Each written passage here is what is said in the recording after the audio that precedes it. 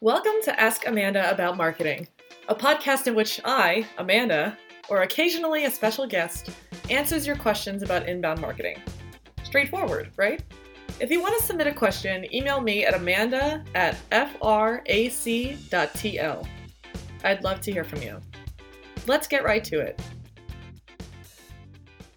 So I think I've mentioned this before, but I live in DC and we don't have central air. So I have an air conditioning unit in the window in my bedroom. And the reason I'm telling you this is that my podcast microphone was in my bedroom. I went upstairs to grab it and I heard a very loud buzzing sound, which once I sent an image of this bug that I discovered to my coworkers on Slack, they identified as a black wasp. So there is a black wasp in my room. I darted out, had to regain my cool for about 20 minutes, ventured back in to grab my mic, and then ran back out. Perhaps the scariest part is that when I went back in, I didn't see it anymore, which means it's just lurking in there. And at some point I'm going to have to deal with this. But for right now, I have this podcast to get done. So thank you for existing, listeners, so that I can deal with this at a later time. Now back to our regularly scheduled programming. This week for episode 10, I can't believe it's been 10 episodes already, we're going to answer another client question because our account management team has done a great job of compiling some of the most typical questions we get from our clients. And I think that if we answer them, it's something that's going to benefit all of you as well, because if our clients are asking us these questions, odds are that other clients and other customers are going to be asking similar questions. And I'm happy to help you form the answers to those inquiries. So this week's common client question is, are there any benefits of what you do other than what you report to us? To start this off, I want to explain what we typically report to our clients so you understand the context of this question. A lot of the work that our clients are looking for from us is from a link building capacity. So a lot of our reporting involves the number of links we've earned with our content and outreach strategies, the types of links, whether they're do follow links or no follow links, etc. And the domain authority of those links are reported on as well in order to get a better understanding of the quality of the links that we had built. So I think the easiest way to approach this question is to assume that this hypothetical client's goal when they came to us was to build links. But just to provide a little more background, this whole discussion about goal-oriented marketing is actually the reason why we decided to reorganize the Fractal site earlier this year and make it very goal-specific. And that's because it's easy to have multiple goals and to kind of mix your tactics up, trying to achieve too many things simultaneously, and things can get a little confusing when you're trying to tackle a lot of different initiatives for a lot of different reasons. So it makes way more sense to streamline things, think, what am I really trying to achieve at the end of the day here? And why am I hiring somebody to do it for me? So there's a lot of overlap, but it's still important to have that end goal in sight because it does affect the strategy that will lead to achieving that particular result that you're looking for. That being said, I think that's why it'll be easier on this podcast to talk about one of those goals and then all the additional benefits, because it's going to look a little different depending on what your goal is. So for the sake of this podcast, let's assume that this hypothetical client wants to build links. That's why they hired us. Maybe they have other strategic things going on internally, and they have things they're going to do after with the link building we've done for them, but they just want us to help the link building component. So let's talk about how a client who wants link building can see a lot of other benefits to content marketing outside of maybe that link report that we deliver. The first thing I want to talk about is the benefit of increasing organic traffic in the long term. Maybe that's actually the client's end game, but they're working on a greater strategy internally and they just want to hire us, for example, for the link building side. But building quality links, improving your backlink portfolio is a huge component of increasing your organic traffic over time. And the reason why is because building links to your site means Google's going to favorite in the rankings, and the higher ranked you are, the more likely people are to click on your site when they search for something related to your brand. So that's a huge benefit. If that's not your primary goal, it's a hugely beneficial secondary goal. Another reason building links the way we do it which is through creating really great content and performing digital PR, is that your brand name's getting out there, which leads me to the second piece here, which is increasing brand awareness. There are so many benefits to increasing brand awareness. That's a benefit in itself, and then it has auxiliary benefits that come as a result of your brand name being out there. So let me just start with the general. It's also going to be the most obvious, which is that if while you're building links, more people know about who you are, that means more people are likely to become a customer or client.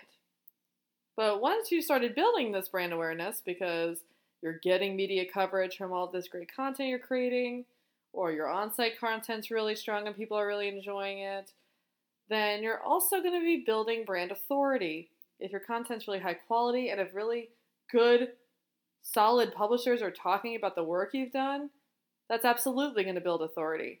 And again, further increases your chances of getting new leads because there's awareness, and then one tier up is authority and trust. And link building can really help supplement the strength of all these different tiers so that you can continue to build on them. Then consider how increasing your brand awareness complements increasing organic traffic. Because if people have seen your brand and they're starting to really trust your brand's information and rely on you as a source, then if they make a search query and your brand comes up as one of the top results, they're going to be more likely to click on that because they're already familiar with you and they already like your information and count on you. So that's what I mean when a lot of this does overlap and you get a lot of complementary benefits when you do content marketing work. But again, still important to keep your eyes on what exactly you're looking to achieve while also recognizing the other benefits you get from doing the work. So let's move on to number 3, which is building social traction. If you're creating content that's either extremely valuable or extremely engaging or hopefully both, and you're getting a lot of attention on social media because people are sharing your content and they think a lot of people will benefit from it, then not only are you getting more brand awareness just built in because people are sharing it and the content's getting more exposure, but also you're getting, a lot of the times the sharing's coming from the coverage you've achieved through your digital PR. So you're bolstering the authority and the relevancy and the value of that media coverage, which is continuing to add authority to your content. And then Google sees this kind of social traction as a positive sign of authority of your brand and your site, which can help increase your Google rankings again and thus contribute to increased organic traffic in the long term. Again, it is so fun to consider how all this works together. And it's really great that you could be working towards one goal while still benefiting so many others. The fourth point I want to talk about is attracting and converting potential customers. Now, this type of goal is more often going to be one that has the most different strategy than all of the other goals. Just because when you're trying to convert people, the content might look a little different and who you're reaching out to might look a little different.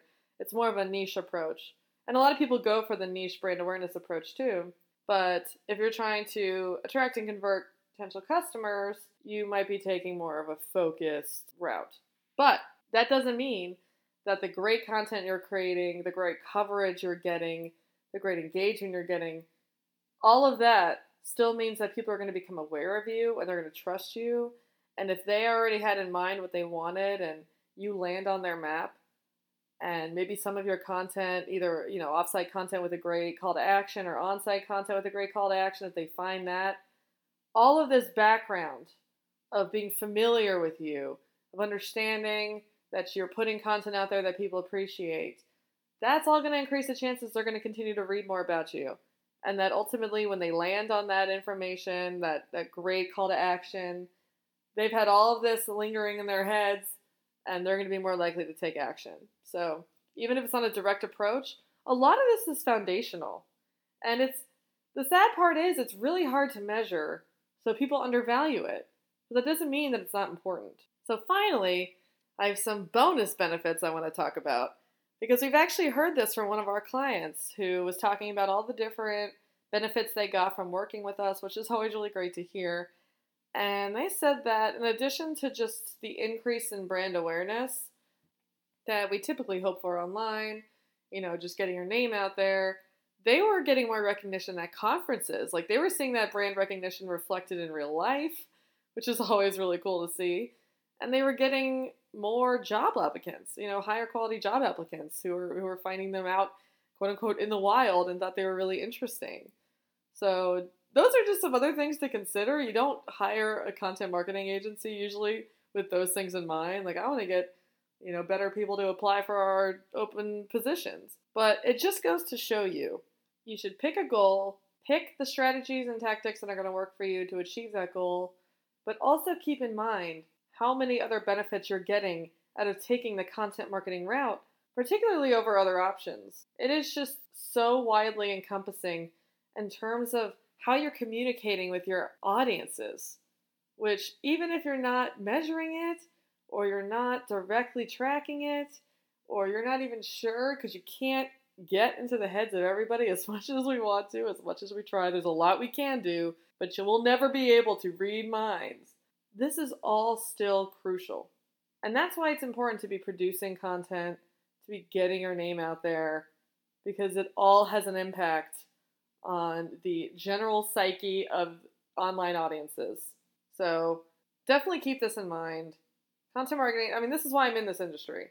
I find it so fascinating how it all works together and how many different ways you can communicate with people effectively and provide value and what that means as a brand. So many benefits. Happy to talk about that more. And if you have any I missed, please post them in the comments on the blog post that we have on the page. You can find all of the show notes for each episode at frac.tl/blog. And in particular, if you have any case studies or any examples of how content marketing has benefited you particularly, you and your brand, and in ways that you maybe didn't expect, I would love to see that. And I think a lot of others would too. So feel free to reach out. You can either post a comment or email me. Again, that's amanda@frac.tl. And we can get a conversation going. Because I think a lot of the times also, if you're not talking to other people in the same industry, you're not getting a full picture of what's possible and how you are benefiting from this work. So I hope that the podcast has at least been helpful in that way. Thanks again for listening. If you enjoyed this episode, click subscribe.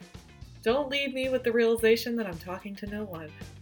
And please rate and review on iTunes so I can keep making this podcast better and your lives easier. Take care.